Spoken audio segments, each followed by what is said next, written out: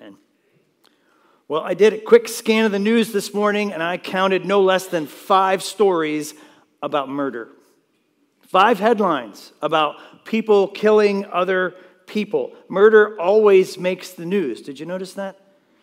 I think that everybody can admit that murder is a little bit different of a crime than just simple assault or a robbery or something like that.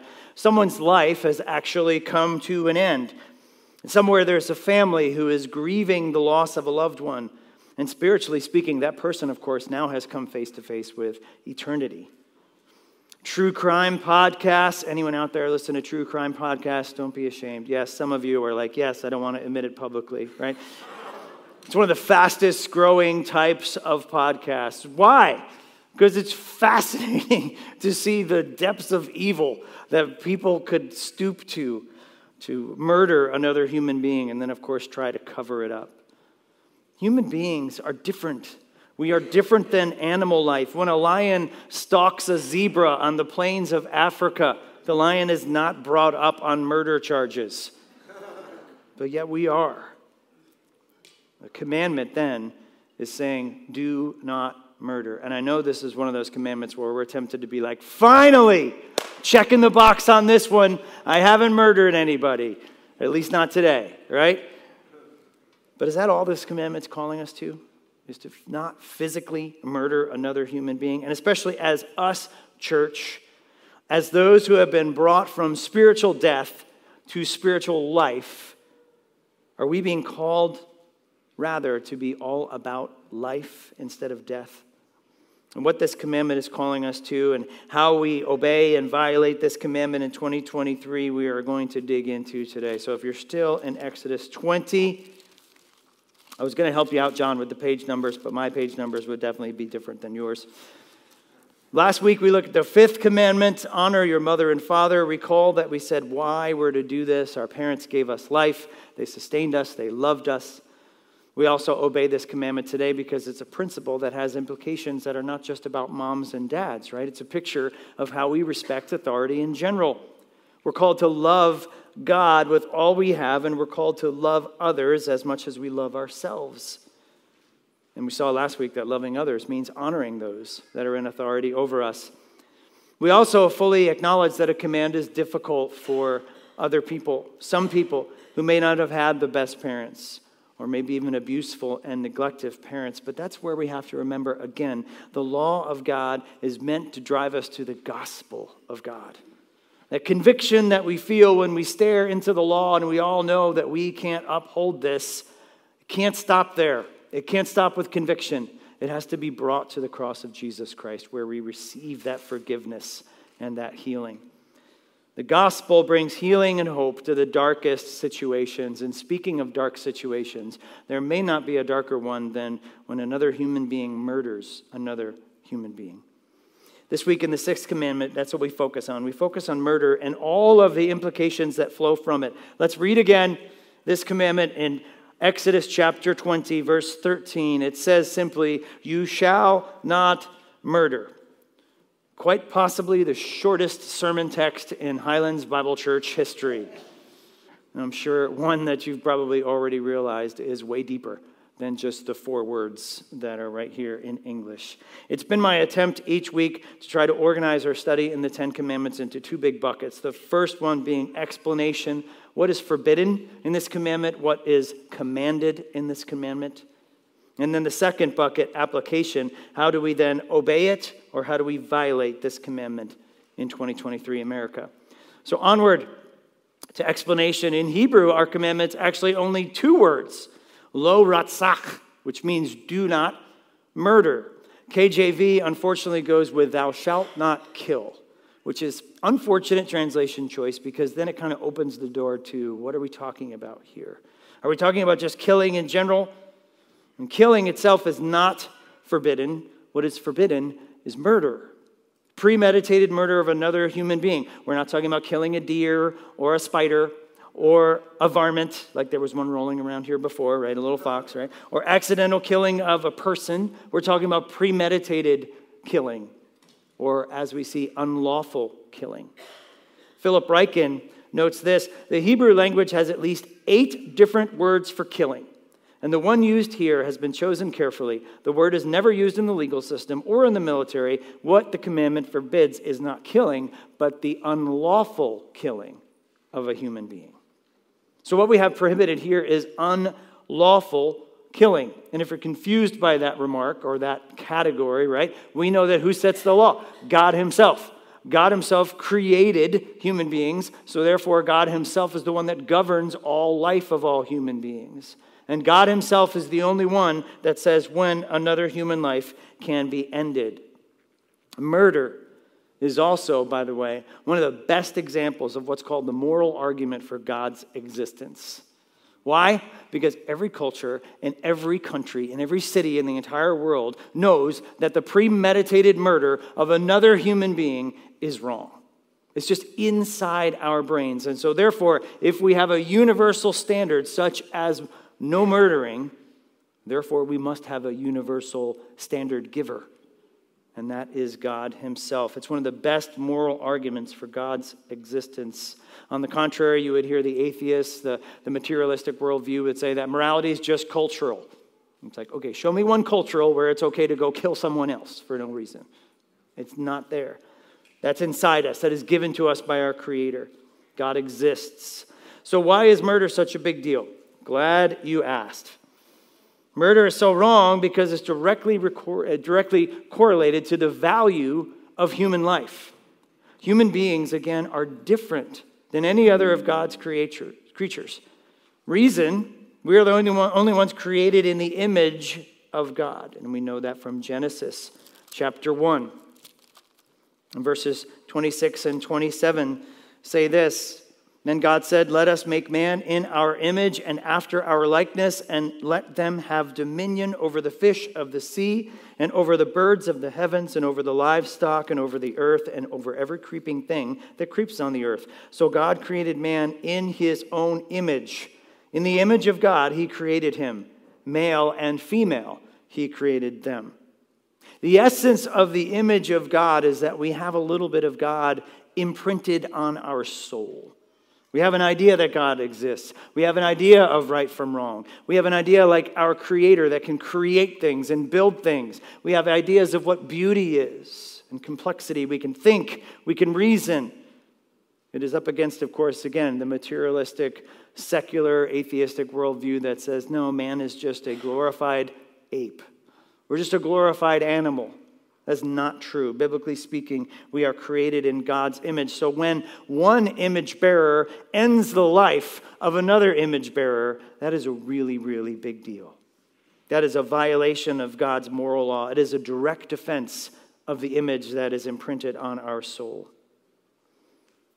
Of course, in the immediate context, we might look at this verse again and say, well, I'm not going to break this one. Probably not. But what is this verse actually calling us to? And in the immediate context, of course, yes, we're probably not going to struggle with actually physically murdering someone else. But what is this commandment calling us to? As we have been doing, we not only have to look at the words that are written here, but the direct implication of those words. And in this case, yes, what is directly forbidden is, again, the murdering of another human being. But what is commanded in this verse then must be the opposite of that. We therefore have to pursue this to the most excellent and highest degrees. We are commanded to seek, provide for, protect human life at all times. And I'll say the first point this way. In the sixth commandment, we are commanded to do whatever leads to life. In the sixth commandment, we are commanded to do whatever leads to life. Westminster Shorter Catechism puts it this way: the sixth commandment requireth us all lawful endeavors to preserve our own life and the life of others. And it is forbidden the taking away of their own life or the life of a neighbor unjustly, or whatever tends thereunto. That's a bit of a different story. It's no longer just do not murder, but it is seek life. It is do whatever we can to lead to life. It's not just about the letter of the law, but it's what the law implies. We violate it whenever we do not do whatever leads to life. It's not just about killing someone.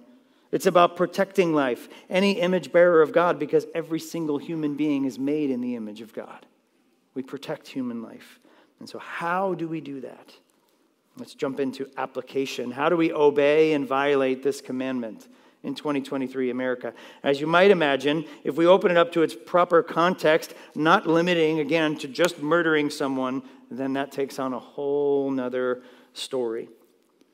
Spurgeon said, "These commandments take a far wider sweep than in the mere words. This one includes the doing of anything by which life may be shortened as well as taken away." Calvin said this, "In general thereof, all violence and injustice and every kind of harm from which our neighbors bodily suffers is prohibited. Accordingly, we are required faithfully to do what in us lies to defend the life of our neighbor, to promote whatever tends to his tranquility, to be vigilant in warding off harm or anyone danger comes and assist in removing it." I want us to look at 4 ways that we actually violate this command today in America. We violate it through, of course, murder, through hatred in the heart, through abortion, and through euthanasia and suicide. And first, of course, is actual murder. We've talked about this. It's completely sinful and a violation of God's command to kill another human being. But there are a few exceptions here, right? This is not talking about a bona fide accident. If it's a bona fide accident and another person dies, say through an unavoidable car accident, that is not violating this commandment. But if you drink too much and you get behind the wheel and you crash into someone and you kill them, you are guilty of violating this commandment. Right? There are exceptions. It does not mean a legit accident. Neither does this mean actual capital punishment. It is a sinful violation of this commandment, for the pattern of capital punishment is directly related to the civil law of God. God himself lays this out. Even before the law was given, way back in Genesis. In Genesis chapter 9, he tells us about capital punishment. Genesis 9:6, he simply says this, "Whoever sheds the blood of man, by man shall his blood be shed." Why? Once again, for God made man in his own image. God says you just cannot take away the life of another image bearer without severe consequences. This is not talking about capital punishment. Neither does this prohibit the taking of a life in what we refer to as just war. Just war meaning it's waged by a legit government for a worthy cause with proportional force against soldiers and not civilians when all other means of resolution have been exhausted. And we see this going on right now in the Ukraine, where the people are resisting the Russian invasion. Right? They're not guilty of violating this commandment by protecting their families and protecting their homeland. We saw it, of course, in World War II against Hitler. We see it all over history. This does not mean the taking of life in just war. But we sinfully violate this commandment in 2023 when we unlawfully, intentionally kill another human being. But we've listed some of the exceptions in accidents, in capital punishment, in self-defense, or in just war. Self-defense, of course, one of those instances where we do not violate this. I skipped over that part, so allow me to back up there. If someone were to come into our church right now and start blasting away, were he quickly put down, that is not a sinful violation of the 6th commandment.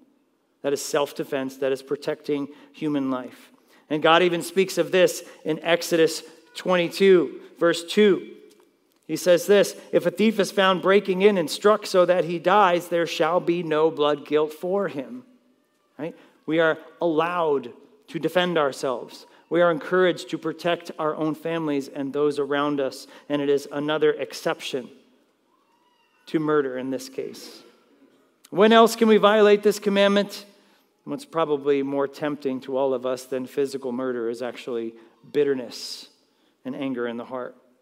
You might have already thought of Jesus in the Sermon on the Mount, where he teaches that he is the one fulfilling the moral law of God. He is the one fulfilling these 10 commandments that we are studying right now. We see it in Matthew 5, verse 17.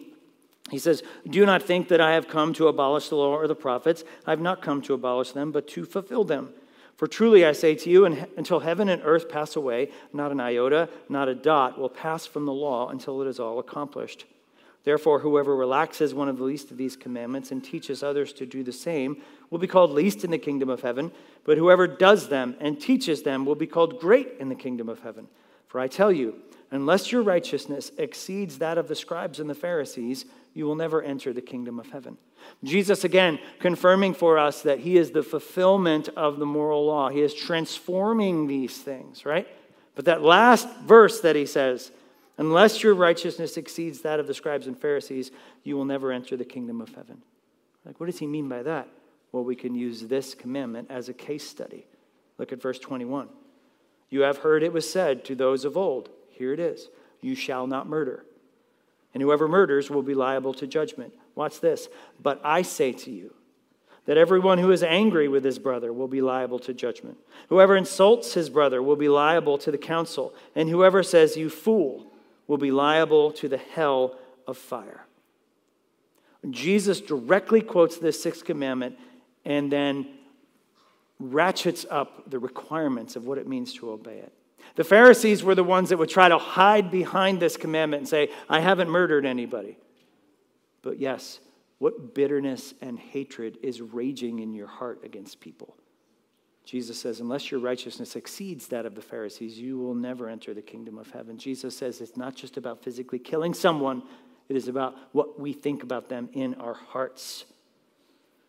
This is huge in understanding how we obey and violate the moral law. Jesus doesn't do away with the moral law, but instead he raises the requirement for obedience. Jesus goes right after those like the Pharisees who might be tempted to just check that box. Haven't killed anyone, don't plan to, nailing it. Jesus says, what about your heart? Calvin calls this murder of the heart. And church, we all have done it. If you're angry with your brother, you're going to be judged. If you insult them, calling them a fool, you are headed for hell. Are you guys feeling that conviction with me? I'm just passing on the conviction again that I get like Wednesday and then give it to you guys on Sunday morning. We all get angry with people. Maybe some of us have been angry with our family or someone even this morning. This doesn't mean your fate is sealed. Let's cut this correctly, right? It doesn't mean that you are lost. It doesn't mean that you're headed for hell if you got angry with someone, which we all have. What we're talking about is unrepentant anger. We're talking about anger that is kept in your heart, that turns into bitterness. And breaking the sixth commandment is a lot easier than we think, right? The Heidelberg Catechism puts it like this: I am not to dishonor, hate, injure, or kill my neighbor, watch this, by thoughts, words, gestures, and much less by deeds. Much less by deeds. Why is anger so dangerous? Because if we don't repent, if we don't resolve it, it quickly turns into bitterness and hatred. If we're angry at someone, we need to repent and we need to resolve it quickly. The Apostle Paul tells us all about that in Ephesians chapter 4, in verse 26. He says, be angry and do not sin. Do not let the sun go down in your anger and give no opportunity to the devil. He says, if you're angry with somebody, you need to resolve it quickly before it turns into bitterness. Anger is dangerous because it leads to hatred. And according to Jesus himself, it is a sinful violation of the sixth commandment if left unresolved. So many people walk around with unresolved bitterness and hatred and think incorrectly to themselves, I can't and I never will forgive that person for what they did to me. Church, that's sin.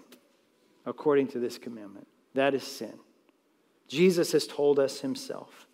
You hold a grudge against them for maybe decades. Not only has Jesus some very strong words to say about your lack of understanding about how much you have been forgiven of elsewhere, it shows us again how serious Jesus takes his moral law. Now, people can sin against us in massive ways. I am not taking away the hurt that anyone can do against us, right? Because of what we all have been forgiven of, though, church. Because we have been forgiven of so much. We must forgive others. One commentary put it like this: we are called to set aside hatred and malice in order to preserve the lives of others through forgiveness and mercy. The same forgiveness and the mercy that has been lavished on us in Christ is to be reflected in the way we treat others. We have been forgiven so much, church. We cannot hold grudges. We cannot harbor unforgiveness in our hearts. We violate this commandment when we physically murder them, but we also murder them in our hearts. There are two other violations of this commandment. And we violate it through physical murder, through bitterness, but two others. We also violate it through abortion and euthanasia or suicide. And the third way, then, that we break this commandment is, of course, the horrific tragedy of abortion.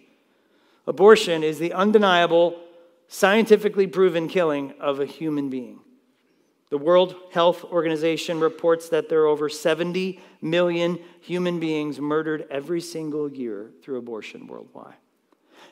And when people want to take shots at Christians for always harping on abortion, always harping on this, I have to go back to the scale of this.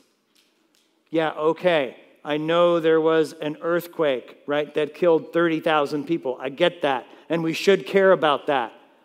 But this is killing 70 million people a year.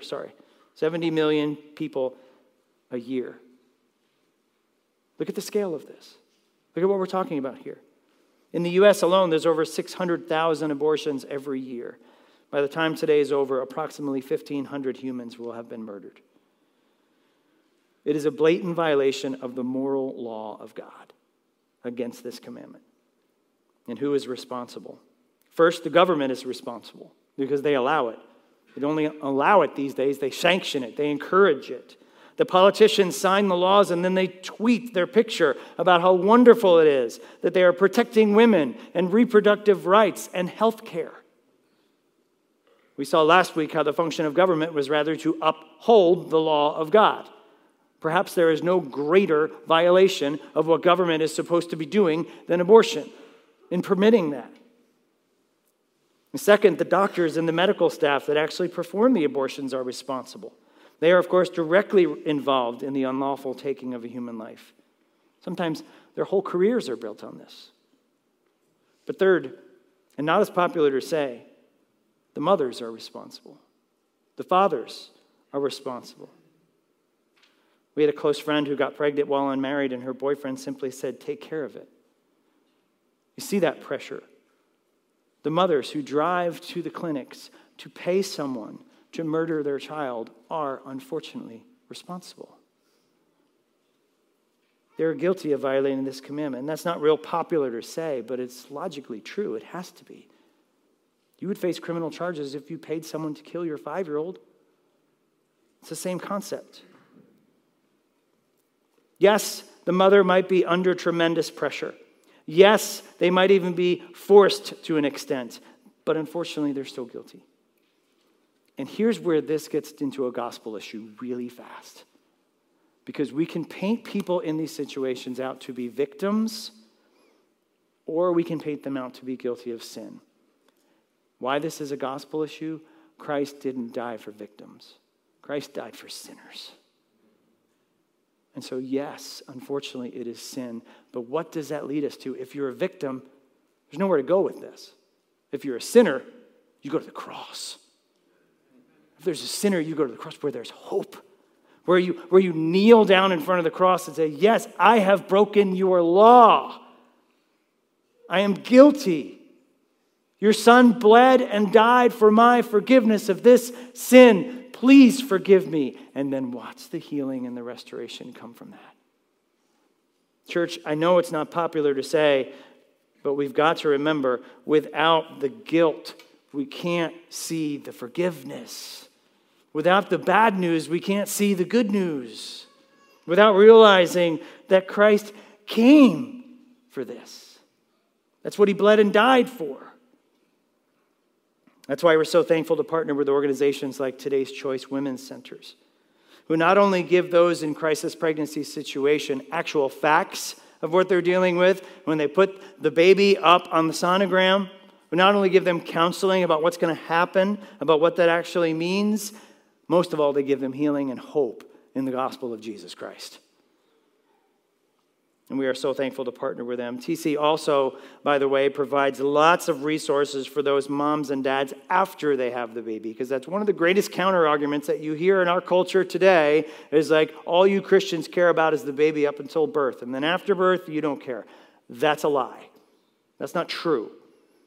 How many Christian foster parents do we have? How many Christian adoptive parents do we have? How much work is Today's Choice doing in helping moms who have just had babies, giving them diapers and clothes and everything else? We've got to know the truth, church. Unfortunately, the world is so dark that abortion is not only permitted, but it's celebrated. Social media accounts encourage women to shout their abortions. When Roe versus Wade was shot down, we had women taking the abortion pill on the steps of the Supreme Court in denial of it. It's a celebration of death in a culture of death. Abortion literally violates and blatantly violates the sixth commandment. But there's one more to talk about this morning. Fourth, assisted suicide or euthanasia sinfully violates this commandment. On the books, from what I can still tell in a quick search, euthanasia or medically assisted death, right, medically assisted suicide, is still technically illegal in 50 states. But there are a few states now that have legal medical aid in dying programs and laws on the books, and it is starting to happen even here. Worldwide, countries are becoming destination places for medically assisted suicide, just like states are becoming destination places for abortion. You can go to Holland, you can go to elsewhere where there are no laws on the books. Today in the Netherlands, you can be as young as 12 years old. But you have to get your parents' permission until you're 16. Most of the time, someone wants to end their life, of course, because they have a chronic illness, because they're suffering tremendously, and we can see the logic in that. We can get that. If someone's suffering, so you can understand that. But here's where it comes back to the law of God. It's not your life. It's God's life. You're made in His image. We don't have that control over our lives. God has that control over our lives. It's not ours to take. It belongs to the sovereign God who gave it to us in the first place. And of course, we speak of the tragedy of suicide itself. And suicide, contrary to some beliefs, is not the unforgivable sin. It is, of course, once again, a violation of the sixth commandment, but as we've seen, so is unresolved hatred and bitterness towards someone else. And if you're a Christian, you have to remember all your sins when you confessed faith in Jesus Christ. All of your sins, past, present, and future, have been forgiven at the cross of Jesus Christ. And so, yes, suicide is a big deal. It is a violation of the sixth commandment, but it is not the unforgivable sin. It's hard to believe that the sovereign Lord God, maybe in the moment that He saved us, saw how someone's life would end by their own hands. And He still said, they're mine. We have to remember that. But suicide rates are increasing, probably helped by the isolation of the pandemic and our increasingly isolationistic lifestyles. In 2021, for the first time in over 2 years, suicide rates rose. And is in many ways, church, the ultimate deception of sin and our enemy to say that there is no other way out than this. Suicide, of course, is not the real answer, and I'm going to keep pointing us back to the hope that is only in the gospel of Jesus Christ. The hope is in Jesus Christ. The healing is in Jesus Christ. Church, we need to be checking on each other. We need to be showing real, actual love and compassion to one another. We need to be present in one another's lives. We need to be pointing each other towards Jesus continuously. And so there are some ways that we can violate this commandment, and we see our society violating this commandment. But how can we obey it? How can we obey this commandment? I'll give us a few summary principles here. In short, we obey this commandment, of course, when we act in such ways that lead to life and not death. And hopefully these statements will guide us in further application. First, way we obey it, we don't give in to physical violence, but rather we promote peace. Maybe some of us can be quick to fight, physically or verbally. Maybe we're quick with our road rage, or quick to argue, or quick to stir the pot. Those things and more break the letter and the spirit of this commandment. Instead, we're called by Jesus Himself to be what? To be peacemakers. Matthew 5:9, blessed are the peacemakers, for they shall be called sons of God. The Apostle Paul sums up our goal like this in Romans 12:18. If possible, so far as it depends on you, live peaceably with all. Our goal is not conflict. Our goal is peace. We don't give in to physical violence, but rather promote peace. Secondly, we seek what leads to our own physical health and the health of those around us.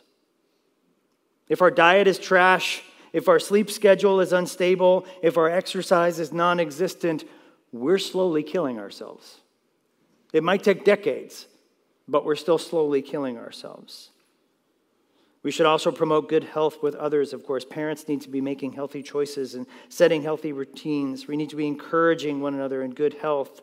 This is in self-control in our habits, or as the old word said, temperance.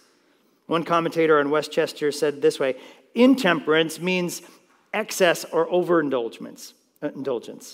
Temperance means a moderate or restricted use. So whenever a Christian uses anything, he must do it in such moderation that it does not tend to the destruction of life.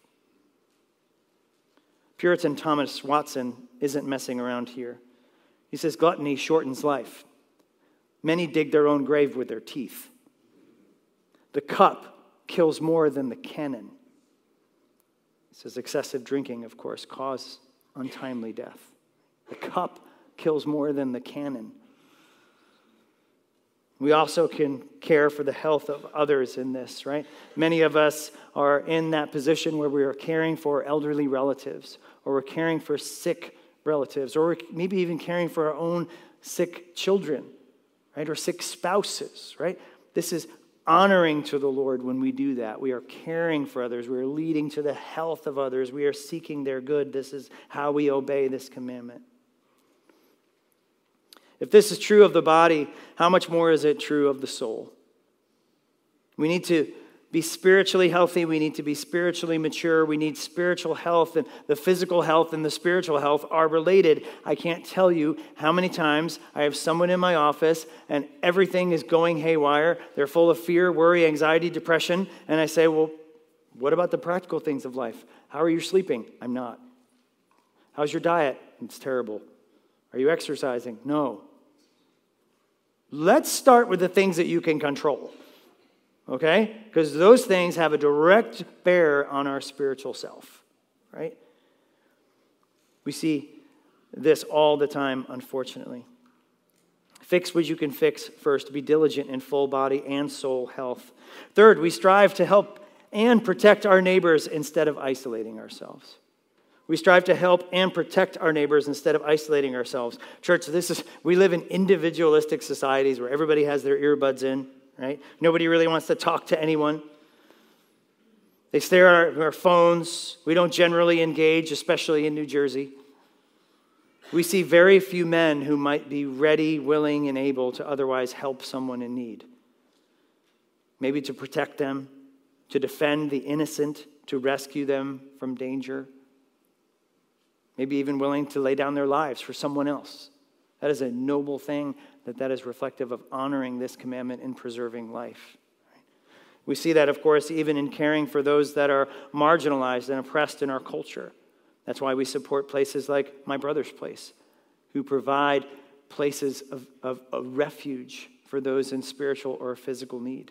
That is good, and that honors this commandment.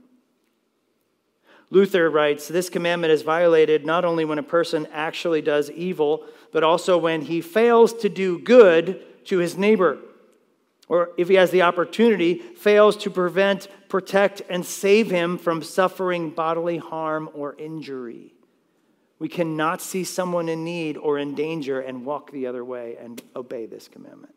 We need to be doing whatever leads to life. How can we can think about obeying the law of God and limit that to our own personal lives. And that's the temptation in our society, right? We think like, okay, got this, no problem. But open our eyes, take the blinders off, and we're called to love others as much as we love ourselves. That includes preserving their lives and doing what leads to their fruitfulness and their good. Because once again, all this comes back to what? Loving each other. The sixth commandment tells us how to love each other. And so how does the sixth commandment tell us that? Simply this. We love others by doing all we can to preserve life. We love others by doing all we can to preserve life. Preserving life is the ultimate expression of love. And Jesus said again, the summary of the first four commandments was what? Love God. The summary of the last 6 commandments is what? Love others. We love others by doing all we can to preserve life. We are commanded to do whatever leads to life.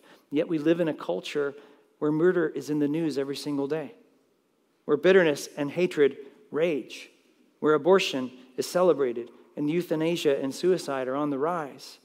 Again, if we follow this commandment with the implications that we're laying out here today, how counter-cultural will we be amongst this culture of death? As Christ's followers, we're called to be set apart.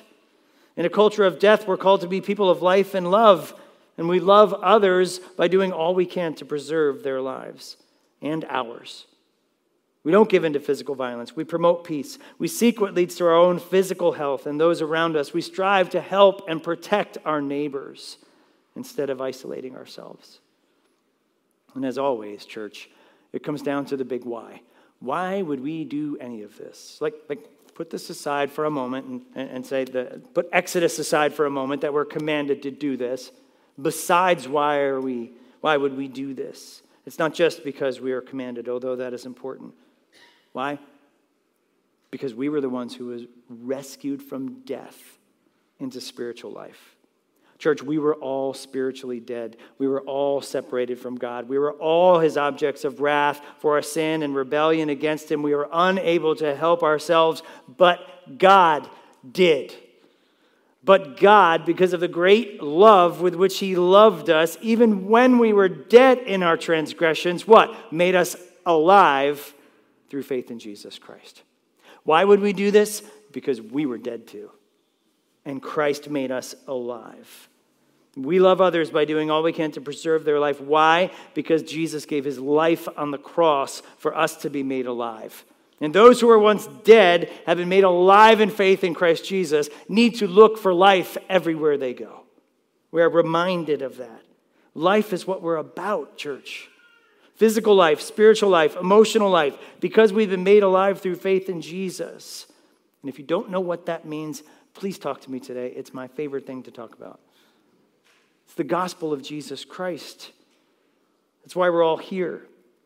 And Christians, we love others by doing all we can to preserve life, because we were the ones who have been brought from death to life.